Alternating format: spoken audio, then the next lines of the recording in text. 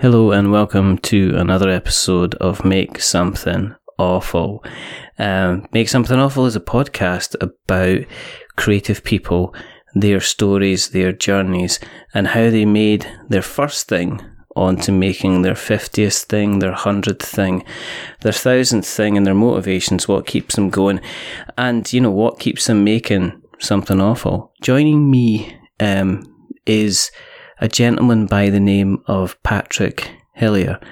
He's a member of Punchboard Media. He is a man who gets pieces of paper and turns them into buildings, of all things, because in his professional life, he works as an architect. He's got his own blog, which is called Over the Hillier, which I laugh every single time I read it. So, hello, Patrick. How are you?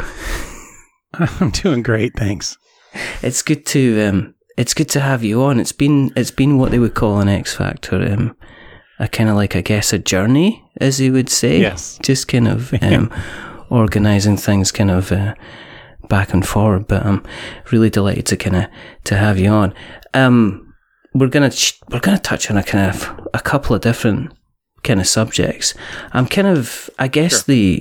the first thing I'm interested in is as a family kind of growing up, what kind of child were you? Were you kind of a creative kind of child anyway? Were you the kid that, if you gave crayons and a pad of paper, that would be you for the entire summer kind of thing? Yeah. I would draw houses and like interior perspectives and things, like try to draw what I was seeing in a house or something like that, or a made up thing. Mm-hmm. And three-dimensional images, not just flat images, and really enjoy just drawing art.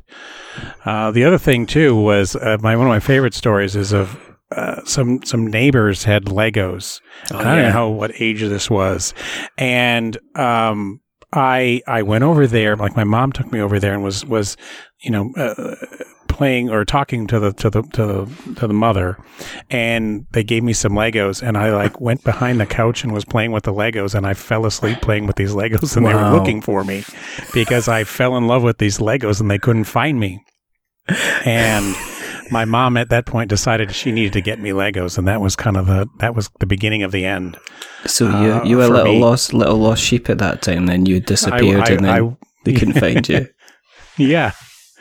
But, once I started getting into them, I would hear stories from then at the youngest of age that people telling me, oh, you need to become an architect just by seeing the things that I would create on paper or in Legos or whatever I would build. Just my imagination was crazy. In the family unit, were you encouraged to be creative? Was there, between your parents, was there one that was always more creative than the other? Or were they kind of, were they the kind of people that they knew what to do on a rainy day? They had ideas? Or were they the type of people that kind of, one of them would, got to switch on the telly because I've no idea what I'm gonna how to amuse this small Patrick here. I wonder if our creativity was born out of frugality. We weren't the most well-to-do family and didn't have a lot of stuff, and you just had to kind of make up your own games out of whatever. Yeah. We would go and we'd go down to the beach, and sticks became swords and guns and lightsabers because I grew up with Star Wars. Yeah. And so we didn't have to have the toys that were branded. We could have whatever we had became what we wanted to, and gosh, we'd become superheroes, or we would become whatever we wanted to be. Was there a box of stuff in your house which was just the box that had everything from cotton reels to pieces of paper to kind of bits of wood to kind of old sweet anything like that, and you would just take that out and you would just make whatever there was kind of thing? Sure. And I'd have to say my mom was the craftier one. Yeah. And even my dad. My dad worked at a paint store. I don't know if you have it over there, but he sold paint, but they also had home drapes and carpet and things like that. Mm-hmm. And he would get cast offs from the store, stuff that didn't sell. And he would just come up with these crazy ideas like, "Oh, I'm gonna put carpeting on Patrick's wall as a way to finish it." So my room looked so weird, but it added insulating value because I lived up in the cold north. Yeah, and I had these striped red and white striped walls that were carpet. And it was, that's like you gotta, you come up with what you have, and you come up with a clever way to do it, and you made it work with what you had. But I think that way of thinking, I think, was encouraged. Just think outside the box, right? Yeah, or see what's in the box and see what you can make with the box. Exactly. I think my grandmother, she was the same. I mean, this pile of she would stuff have and figure out what you can do with it. This is just like, and this is going to make me feel old, but when I was growing up, my gran had something called a scullery. Mm-hmm. And a scullery was just a room where you just kept stuff. It had shelves on it, and it wasn't like a larder, but it was just a place where you kind of kept stuff.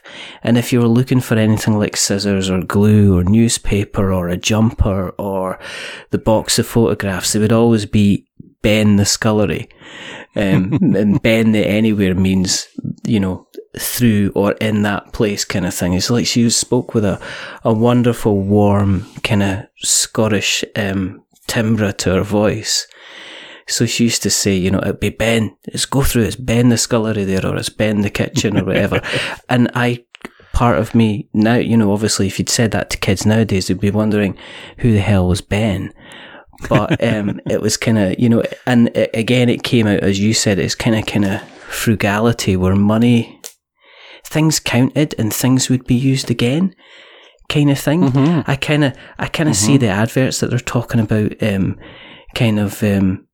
you might get a laugh out of this. They're talking about supermarkets are considering allowing people to have refillable milk bottles, and I'm just kind of like, I grew up with that. I grew up with that. This isn't kind of like a new venture or something like that. And they're like saying, this new thing where you can bring along your container and you can get it refilled up with the latest thing of milk. And I'm just like, or the milkman as it's known, or the entire industry that you kind of turfed out on its ear when you kind of brought stuff in. But going into school then, I mean, was your because it's a mixture of obviously creativity, and it must have been a bit of an analytical approach, because you can't build and draw kind of interiors of houses at a young age if you haven't got a grip on kind of like perspective and things like that. So would you say you kind of were a little bit of an analytical child when you were kind of growing up, going through grade school and stuff like that?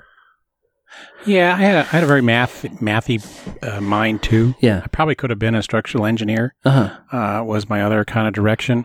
But I mean, gosh, I don't even know if they have it nowadays. But we had the strongest arts program in schools. They would bring in this little cart, and my friend Bridget's dad would come in, and he was a goofy guy, and he would bring in, and we would do ceramics, and we would do painting, and we would just do every single kind of art, and I was actually really excited when my son, who's 21 now, he went to college, and they, even though he's doing digital design, they made him do hand drawing, and they made him do photography, and they made him do all this old-fashioned art just to kind of remind you, the basics and all the stuff that us old people did.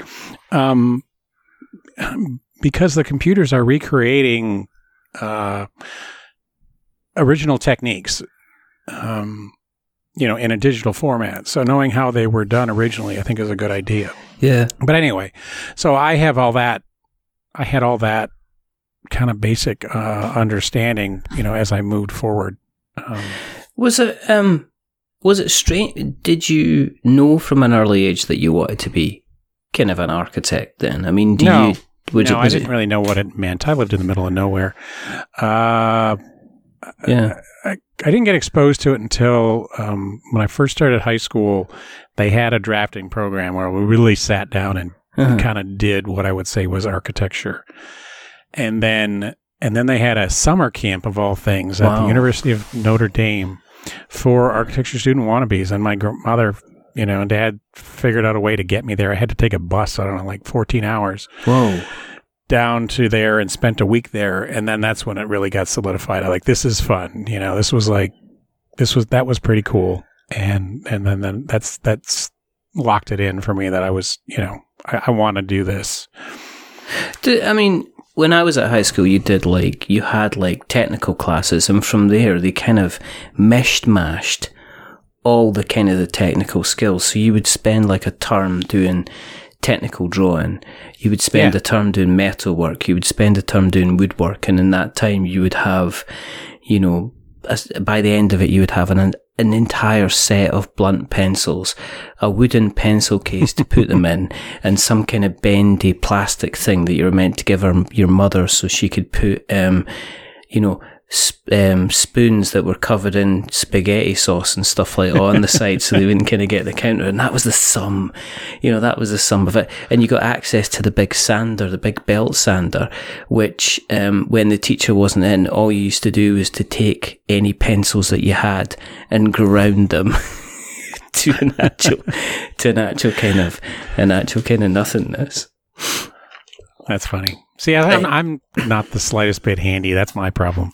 I always love when I go into I love to go talk to kids about architecture, and I'll say, "Hey, what do you think architects do?" And they say, "Oh, you build buildings." And I'm like, "No, I don't. I can't build anything. I can't hammer a nail straight." I said, "I just tell people how to build buildings." Do you still have like an artistic kind of influence on the architecture? I mean, how creative? Because did you then go off to college and actually study architecture as a college kind of thing? So is that what you kind of did? Yeah. Did you, as well as the kind of the practical side? And I guess you have to learn. It's hardly practical. Is it industry standard? There's a lot of theory and stuff like that. It was more design than anything. Mm-hmm. There's kind of different schools you can go to. You can go to very technical schools that are going to teach you the technical side of it, and there's ones that are going to be very design focused and teach you, the high design, that's what I learned about. It was like the history and the designers and space and negative space and all this other stuff and how that impacted your design, and then kind of just threw you out into the world, and you learned how the practice of it once you got out into the real world. Is it quite a long term? So is it almost a case that you learn the base stuff at college and then you actually learn almost like the real stuff, the on the job stuff? Correct. When you get a job at an architectural firm itself, then Yeah, and that's expected. Uh-huh. Now, one of the things that's a little different, I did go to a school that has internships, so I did a couple internships while I was in school, and that was part of my my requirement to graduate. So I did some real world work while I was in college, which was great. So when I left, I had some real world experience, but the whole process takes about 10 years. To getting your license, that was my goal, right? My goal was to get my architectural license, which is a thing. So you go to school and then you intern under an architect for a certain number of years, and then you take an exam, like lawyers take the bar, or doctor or a nurse or a teacher or anybody. They take a big test and then they're licensed in whatever jurisdiction they live in, and that whole process takes about 10 years. And actually, my anniversary for my license just came up on the calendar. It was last weekend. It was the 24th anniversary of my Michigan license. Wow. So, can you practice in other states then, or is it? Yeah, right. So there's a file where I send in all my history and all my data, and when I move around or need it in another state, I just send them my information, and they send it to the other state, and usually it's pretty quick to get a license. So I'm licensed in Michigan, Ohio, and Indiana right at the moment. So you can move between those. You can move between those states, kind of not an issue at all. Then not at all. Yep. Mm-hmm. I mean, this is fascinating to me but I guess architecture's. I know over here that I know that trainee architects can be training for the best part of 7 years before anybody even lets them near kind of like a Lego set to even consider conceptualizing everything. It's like it's like one of these things that people think, well, lawyers, yeah, you go through training and then there'll be like a big exam, and then doctors, it'll be another kind of 6-7 years before you're actually allowed out there. And I guess you need to make sure that the people that are putting the buildings together kind of know their stuff. Otherwise, it's it's life safety. Yeah. Yeah, you know, we're dealing with getting people out of buildings in case there's a fire or it doesn't fall down, and you know, those are the big issues. I mean, there's, you know, design's one part of it, but making it look pretty is part of it. But there's a whole lot of other issues, and when you get out of college, you really don't know that much. I mean, you know, then you're still working under usually somebody else for the first 5 or even 10 years, and that's kind of where I'm at now, right? I'm 50, right? So I've been doing this for 25 years. Yeah. And I've got young guys that work under me who I like supervise and manage, and you know, I still do some projects and still have creative outlets, but you know, a lot of my time is just working with other guys and girls, and helping them understand issues that they don't even don't understand yet. Or, hey, did you think about this, or did you think about that? Just to make sure that, you know, they take advantage of the experience that I have. Did you get a lot of practical actually going in and designing buildings yourself then? Or was that kind of not you were actually on that kind of thing? Yeah, one of the great things is when I first got out of college, I went into a real small firm, and it was like 7 people, I want to say. Right. Okay. And boy, that's like trial by fire, because everybody's got to do a little bit of everything. Yeah. You know, you don't just get stuck being the guy that's only doing door details, is the joke we use. Yeah. Because no one can just get stuck doing one thing.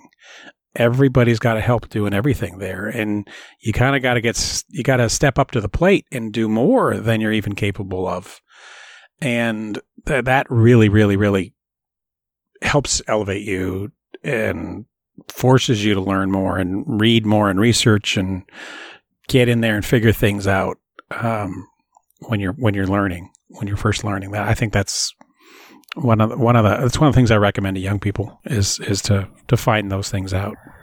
Find those kinds of jobs. Do you still remember kind of like the first couple of projects that you were involved in? I bet you must look back on them and go, my goodness, Patrick, that was easy. That was, you know, did you go like that? Why did you draw that room without a door? I mean, what are you doing, kind of thing? But you kind of look back on that kind of stuff and kind of go, wow, the stuff I was doing then, I could have probably knocked up in about a third of the time.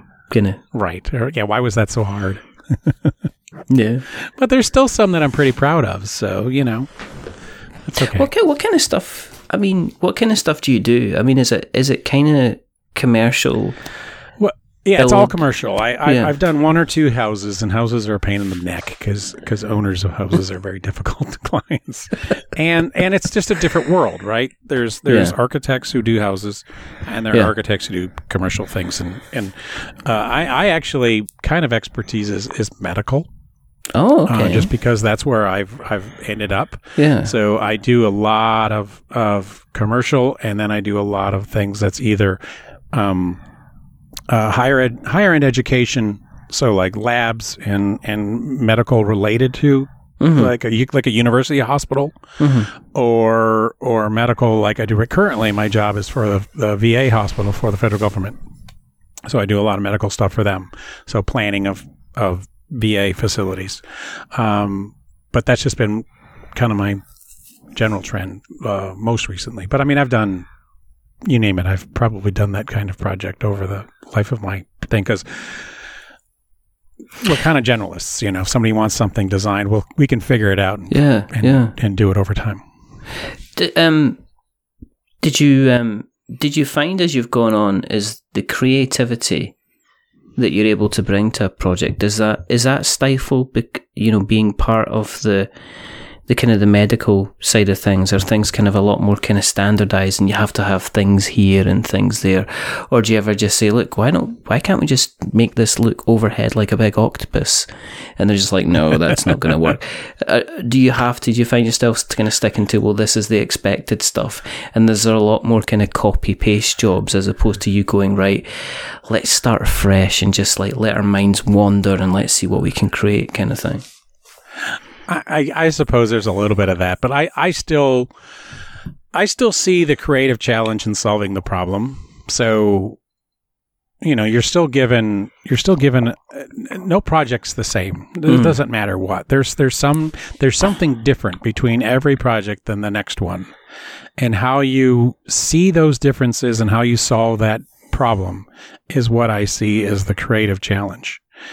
So back when I was in college, the professor would give us the most simple problems to solve, and I would find them boring. So I would layer on top of them some artificial extra challenge that I would give myself. Yeah. Because I thought this problem's too easy, or it's not realistic. Yeah. And I would layer on top of it like, oh, the site has a hill in it, and that makes it more difficult, or it's got it's cut in half by a lake or whatever. I'm trying to remember one, but it's the same thing. No two buildings can fit on the site the same way. There's a hill there, or the city doesn't like something, or any number of reasons.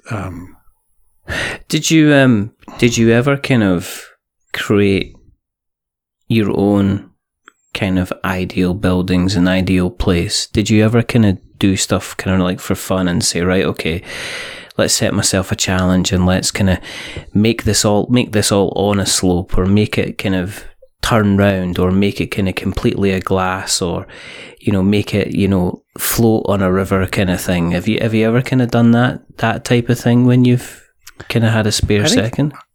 I think some of the stuff that I did with my first job out of college, me and the boss that I worked with both kind of clicked as far as our design styles, and so we got to have some fun with that. One of the buildings, I left before it got finished. Right. It looks like a James Bond lair. So I'm a huge James Bond fan. Right. And so was he. Right. So the fact that this building that I helped conceptualize looks like a James Bond lair when it's done. Is there a glass? Thrills me to no end. Is there a glass bridge? No, I know there isn't, but it's an underground building. Wow. And it has like a fireplace in it that looks like something right out of Goldfinger. Where the villains are being told the secret about his attacking the Fort Knox, and it's like, if you ever watch that movie, and this giant map comes up out of the ground, and all the curtains come, like, why does he spend all that money to tell all these guys his secret, and then he kills them 2 minutes later? Spoilers, everybody. Sorry if you haven't seen Goldfinger. But he spends all this money for this fabulous stuff, and is it not just kind of like showed off? Kind of look what I've got. Look at my table. Yeah. Yeah. It's kind of the whole thing. I've got sharks with frigging lasers here, kind of thing. Exactly. Would you like to see the sharks with lasers, Scott? Kind of thing. So that model actually is at Fort Knox, which kills me. My buddy is in the military. The one who does, if you've listened to our show, the one who does the opening music for my show, was in the military and was stationed at Fort Knox. We went to visit him.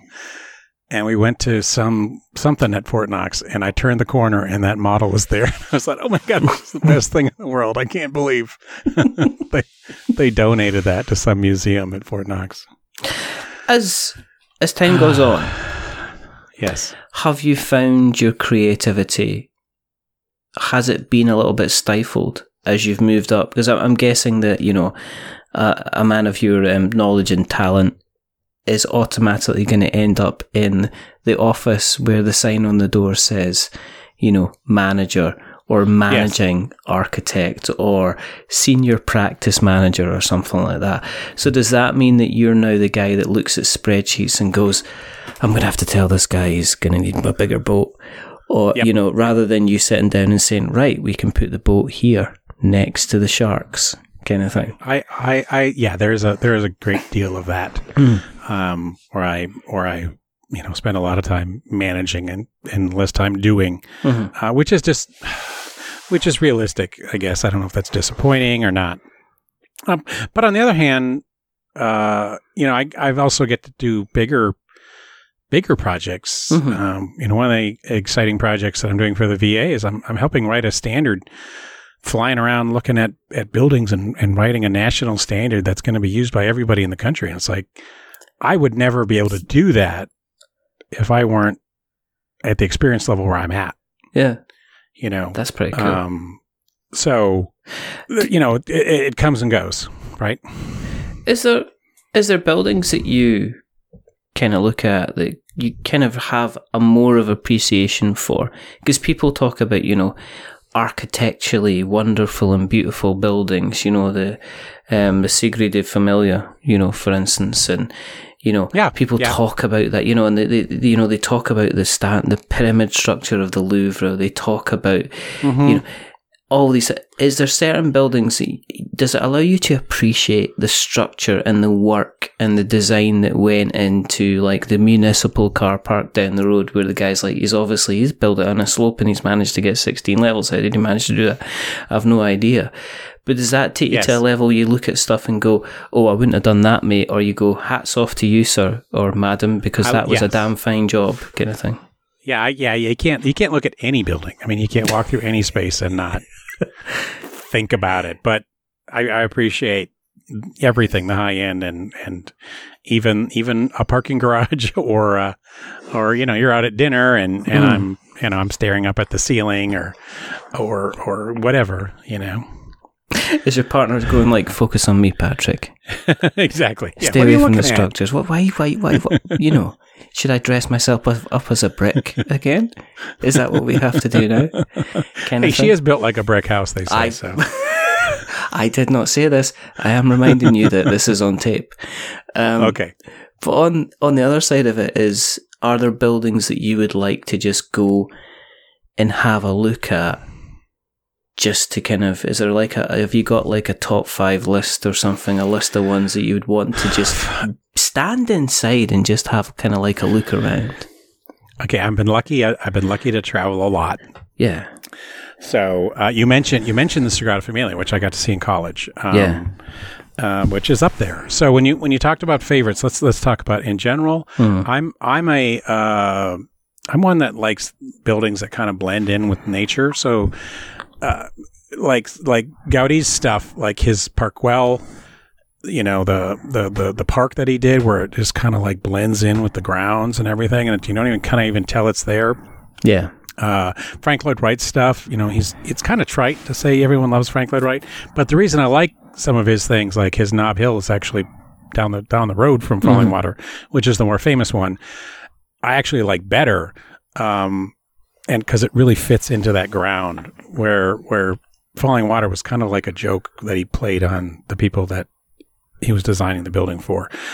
But anyway, so I like buildings that kind of blend in, but that was also kind of my early style.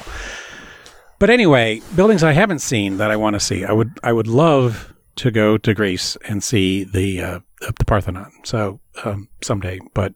I would love to see the pyramids of Giza. Yeah.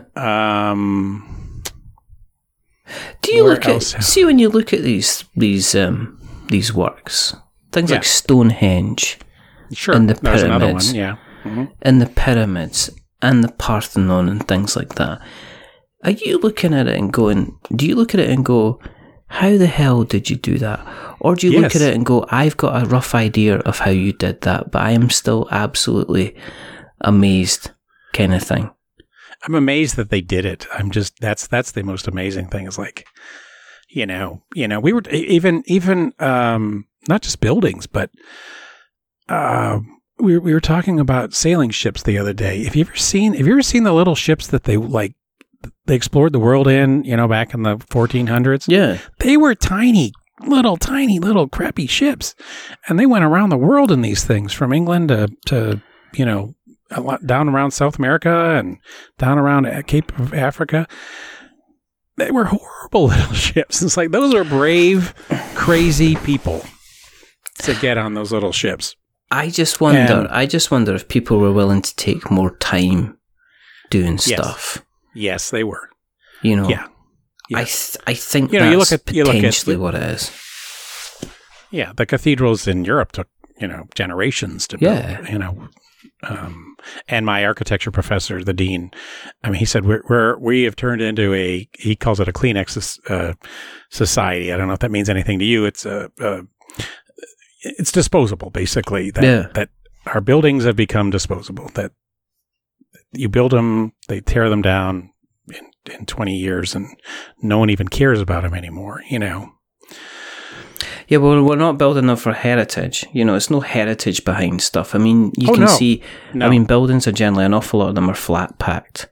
I mean, I can pretty much go to joking aside, I can go to probably an IKEA at any point in the world and pretty much be able to kind of know that, this is this style of IKEA, therefore I'm going to take this route round to kind of the store, because everything kind of seems to be kind of the same. Yes. And you kind of saw that in houses built in the 70s over here. There was kind of like, they had a certain style of council house that you see in pretty much a lot of the major towns in Scotland, because that was obviously the architect, in that case they were just like building houses at the time for social housing, so whether they were cheap, they were really big houses, the rooms were really, really huge and everything like that, but it was the kind of the standard sizes, kind of houses kind of everywhere, which was kind of fascinating to me. Even my neighborhood, it was built in 1949, I think, and all of the houses are the same. Yeah. But that was in 1949. Well, they've had 60 years to personalize them. So I love to walk around my neighborhood and say, oh, look, they turned their second garage into a living room, and they changed their front door, and they've upgraded their windows, and and everybody has done something. They've ripped out their plants and put in something different. Everyone over the time has changed their houses enough that they don't all look exactly the same, because they've personalized them over time. Yeah. I think over here what we did have is we had the in the kind of the late 90s, the early 2000s, and for the following kind of 10 years, we had a mass kind of house building project. And I think what's happened is, because house prices have kind of gone sky high now, that you just changing house. I mean, there used to be cases of folk like they'd move every five or 7 years until they got to like maybe, until they got to our age, and they were kind of like, well, let's get into the last house that we're ever going to kind of live in. And even then, if we get bored, let's move again, because we want something kind of different. And I think nowadays, because it's such a big financial upheaval, I think that I'm starting to see people kind of stay in the same house, but rather than move because they don't like what they have, is actually converting their garage into another room, or extending out the back, or extending out the side of the house. And I see that again, and I wonder if that's just, what kind of people are kind of doing. Do you only deal with really big contracts then, or do you deal with kind of like, is it all commercial that you deal with, or do you have kind of it's all bigger... commercial, but there's some stupid little tiny things I do too. I mean, we have kind of a contract with our client that's do anything we want you to do at our facility, and it could be something small and stupid, like I went and looked at a loading dock project. That's not glamorous. To a big giant addition, or renovate, the floor of this hospital, so they all vary. But it all pays the bills, as they say. So you can't argue with them too much. Were you ever tempted to start your own firm? Just kind of go out and do it completely by yourself? No? Well, let me back up. I was a principal at a firm a few years ago. And I'm no longer there for one reason or the other. And that experience sort of soured me on being a principal. It was when the economy was bad. We had to lay off some people, and that whole running a business just didn't agree with me. Yeah. The economic side of being a businessman, that's not, I'm a creative person. I'm not I'm not a bean counter. So I'll leave that to somebody else. Is that kind of what pushed you in a direction of the content creation side of things within kind of board games then? What pushed me? Yeah, was that part of the process, you know, kind of, you wanted to continue kind of creating stuff? Yeah. So I would say it, you know, I would bet as I got more managerial and less creative in work, I needed to have a creative outlet. With my family life, you know, I try not to spend all my time gaming, out of the house gaming. Yeah. My wife and I game together. Yeah. But most of my gaming is spent out of the house gaming at like game stores and going to conventions and things. So I wanted to have something I could do like we're doing now. Like I can go down to my basement man cave area and, you know, work on nights and weekends and stuff on my own, but not really taking away time from her. So that's kind of where this is developed, given me a creative outlet, given me a way to interact with the board gaming community when I don't have time to play board games, but still do something. And it started off, but you know, me doing like a 3-minute segment with Brandon on what did you play this week? And it's kind of snowballed from there. So, did you get to a point whenever you were doing the content for the board game stuff to think, well, I want to push this kind of further? I mean, you're obviously part of Punchboard Media. Yeah. But have you ever been to one of these people who say, well, let's actually see if we can really, really push this kind of further and kind of monetize it and become an internet celebrity and all that kind of jazz? No. No, Eric and I just talked about that yesterday when we were recording our show. No, this is just me and friends chatting. Yeah. About our favorite things.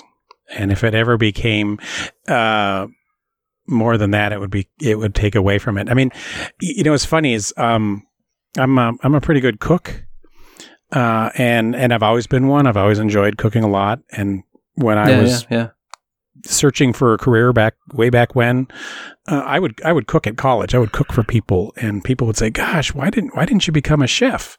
And I said, "You know what?" I said, "Then it would become a job. And then I might not like it anymore." Yeah.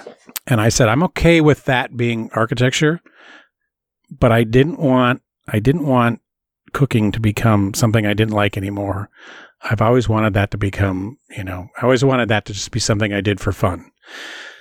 And, you know, podcasting and social media and all that sort of stuff is the same thing.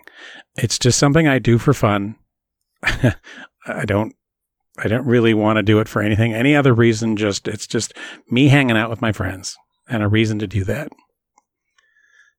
You know, fortunately, my day job pays me enough that I don't need to worry about asking for donations and all that stuff. So, yeah, I mean, I think when you're going down that line, and we do have on the other podcast that I do, we have, you know, we've had a couple of people kind of sponsor the show. We've had a couple of sponsored shows now, and you end up, I think, in the situation doing so much more for them because they're giving you money, and then it's easy to end in that kind of continual, do I need to do even more in order? And then, but if I was taking this on a professional side of things and somebody said to me, oh, listen, if you can do all this for me and I'll give you $50, I'd be like that. Get out of it. You know, $50 isn't paying for this phone call, kind of thing, you know, this discussion that we're having, kind of thing.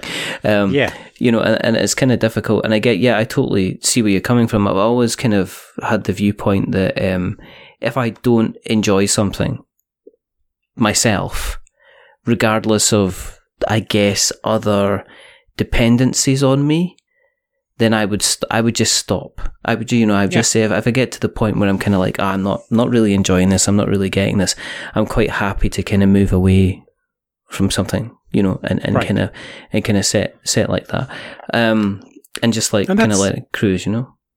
Yeah, and I think that's kind of why the main "What Did You Play This Week" show ended. So Brandon started that, and eventually I joined in, and it ran for however long it did as it was, and then Brandon wanted to get out of it, and I tried to take it over, and it just didn't happen, and I kind of realized, and so it wasn't really a passion of mine, and it wasn't happening. And I thought, why am I working so hard to keep this alive? Brandon doesn't want to do it, and I'm struggling to keep this thing alive, and I was just trying to keep it alive rather than it's something I really wanted to, you know what I mean? Just because it was there, because it had always been around. It's like, well, things can just end, right? And Mason had said, kind of in a joking way, he goes, well, you and Eric, I really like listening to you and Eric. Why don't you just do something? So that just spinned off, and that's kept the feed alive. That's kept, keeps pumping something out on the feed periodically, but that's and that's what it is. It's just me and Eric now is we record when we feel like it, talking about what we feel like, and the shows come out whenever I get around to editing them and push them out. There's no schedule. There is no, don't expect it to come out on Monday, because I've heard of shows where they're like, hey, where's the show? It's Monday morning. Where's the show? And I'm like, I don't want that. I don't want to get emails and texts from people saying, where's the show? I love getting feedback, because occasionally I get feedback, but I don't want to have that expectation, because it's just for fun. Have you not thought about doing something creative outside the architecture thing? And what I mean by that is actually doing like here's an architecture podcast, and kind of sharing your wisdom and knowledge that way. But again, would that be, I don't know if I'd enjoy this, because I'm spending already kind of my 9 to 6 at the moment already doing architecture stuff. Yeah. I would say no. Yeah. I'd say that's why. That's why I don't. Because I want to turn work off and then come home and do something different. Is there other jobs you would have done? I mean, looking back, if, and the reason I'm asking Back to the Future was just on the TV, and my mind was messed up with, because it's like Michael J. Fox talking about going back to 1985 and me figuring out I was 11 years old when that came on. And then I'm saying I'm traveling back to 1955 and then going forward, and then saying we're going to the future to 2015. And I'm going, this is just completely all wrong. This isn't working, and kind of things like that. But would you have gone a different path? Would you have considered a kind of a different choice in career for where you get, or do you feel quite lucky that you kind of went the path that you went, Patrick? No, I'm pretty lucky. I think this is given me a lot of things. It's given me a pretty great adventure in my education. Got me a lot of things. A lot of success in my job. I've been able to do a lot with that, and been able to provide for my family, and no, I'm good. I think I'm pretty good. So, and then outside of that, other options, other things to do with my life than just, because it's not, I was just thinking that the other day, I don't live to work. So what's the right word? I work to live, right? Yeah. So it's not the only thing I do. It doesn't define me. It did at one time. There was a time when that's all I was doing, was focused on becoming an architect, and that's all I did was my job. I've since grown as a person, I want to say, and do other things. I think it's easy to get caught up in that. I mean, I've got teenagers in the house, and they're already having kind of like these decisions that they've got to be making at kind of like 13 and 14 years old, which is the kind of what is it you want to do for a career. And I'm just sitting there going, it took a long time for me to kind of sort that out in my head. And at the moment, and then the other thing is as well as different opportunities will come up that you'll make you potentially want to change into a completely different direction as things go on. So I kind of think it's kind of really, really strange to kind of asking these children, you know, how do you go ahead kind of setting their kind of path. Has getting into the architectural industry, has that changed dramatically since you've been in it? I mean, I'm obviously aware of one thing which seems to burden everybody who goes into a professional training, which is the amount of debt that people end up kind of going into. I mean, has that become something that is just a fact of life, and that the people that you have people working for are not only coming with their education, but they're coming to you with like potentially a huge financial millstone round their neck as well, yeah? Yeah, that's there. You know, and, you know, also just times, the career path, I mean, what's the word I'm looking for here?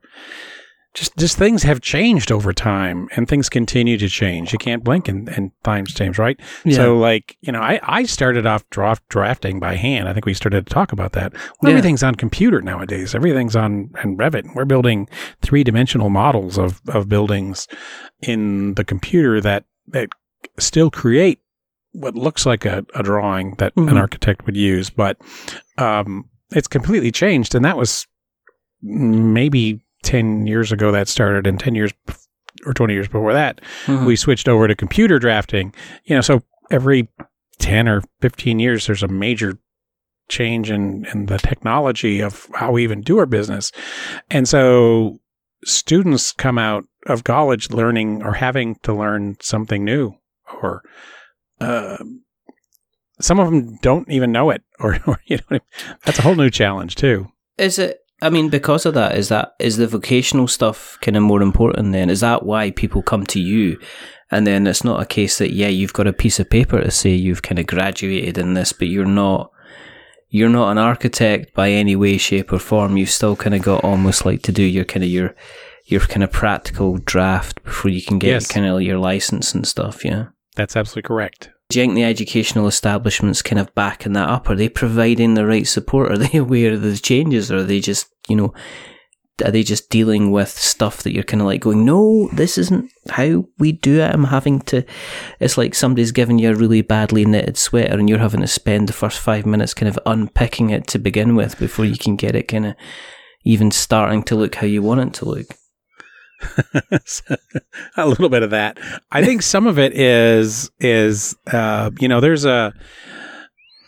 get your license, you have to go to an accredited school, and accredited schools have a checklist of things that you have to get to in your degree, and they're focused on that checklist, right?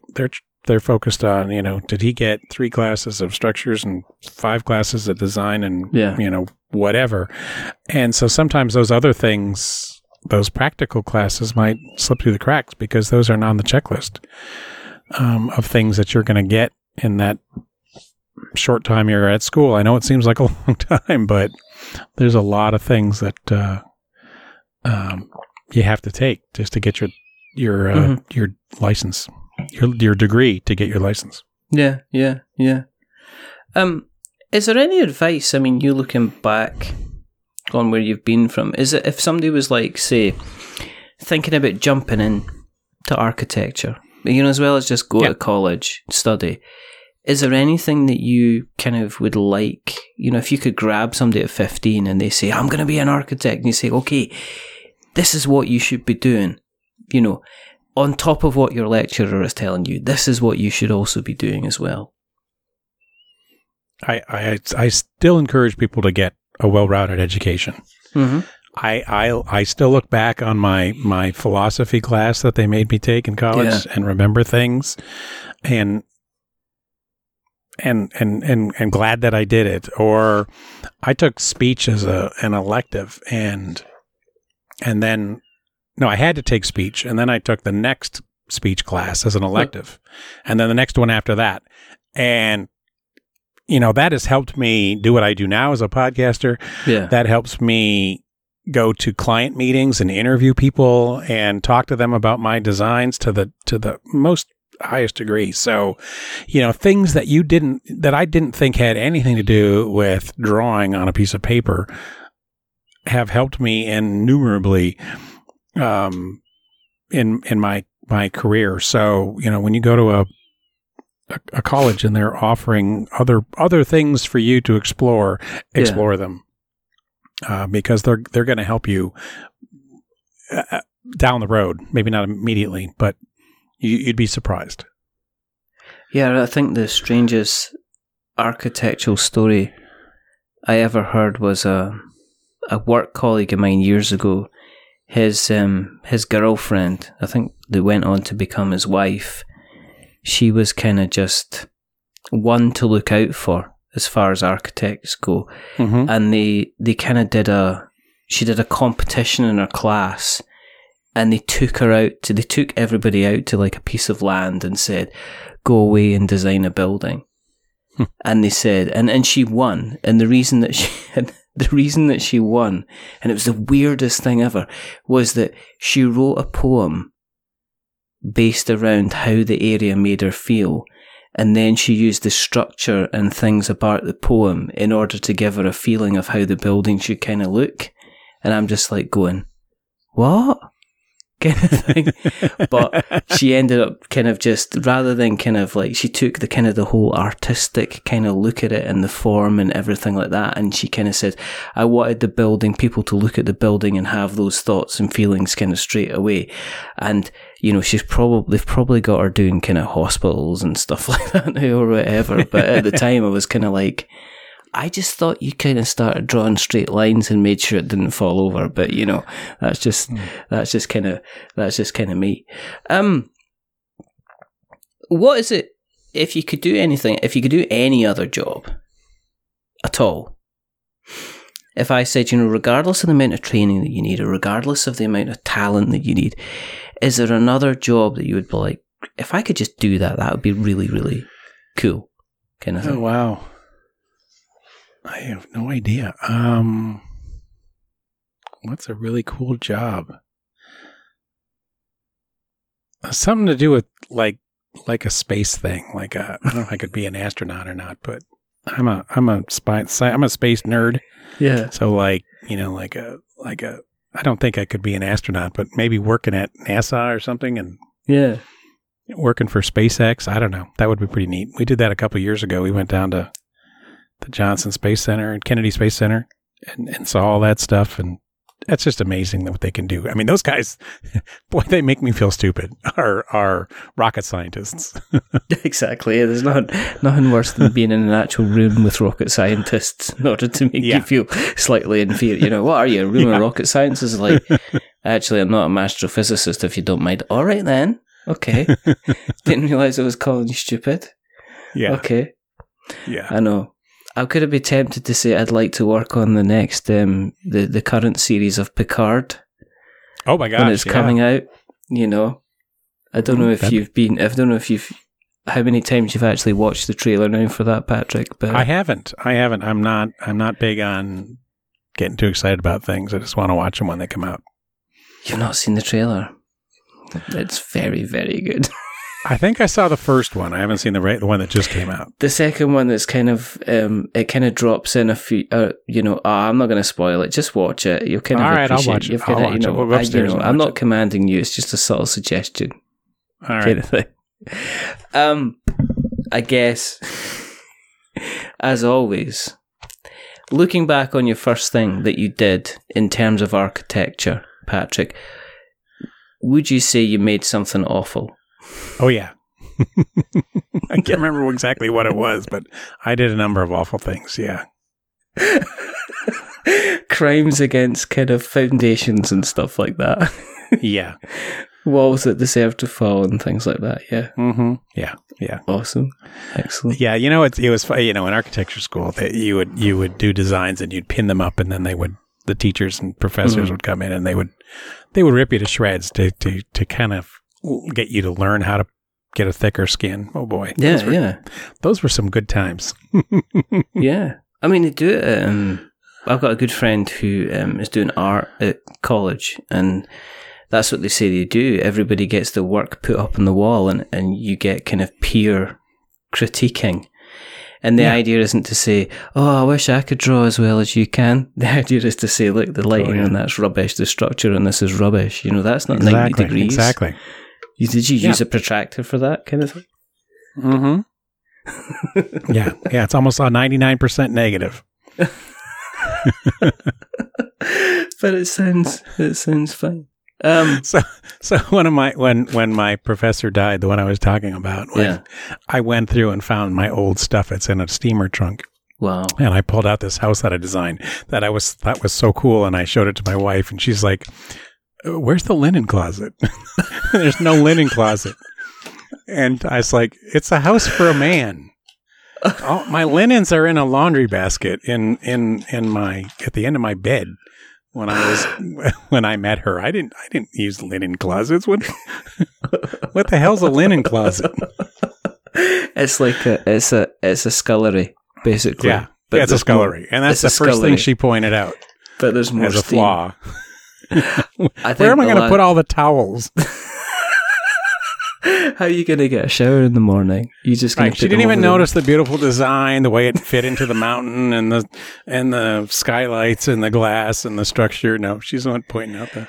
There's probably a moral. There's probably a moral of the story to that. To every elegant building you design, make sure you've got somebody who's asking you where the linen closet is.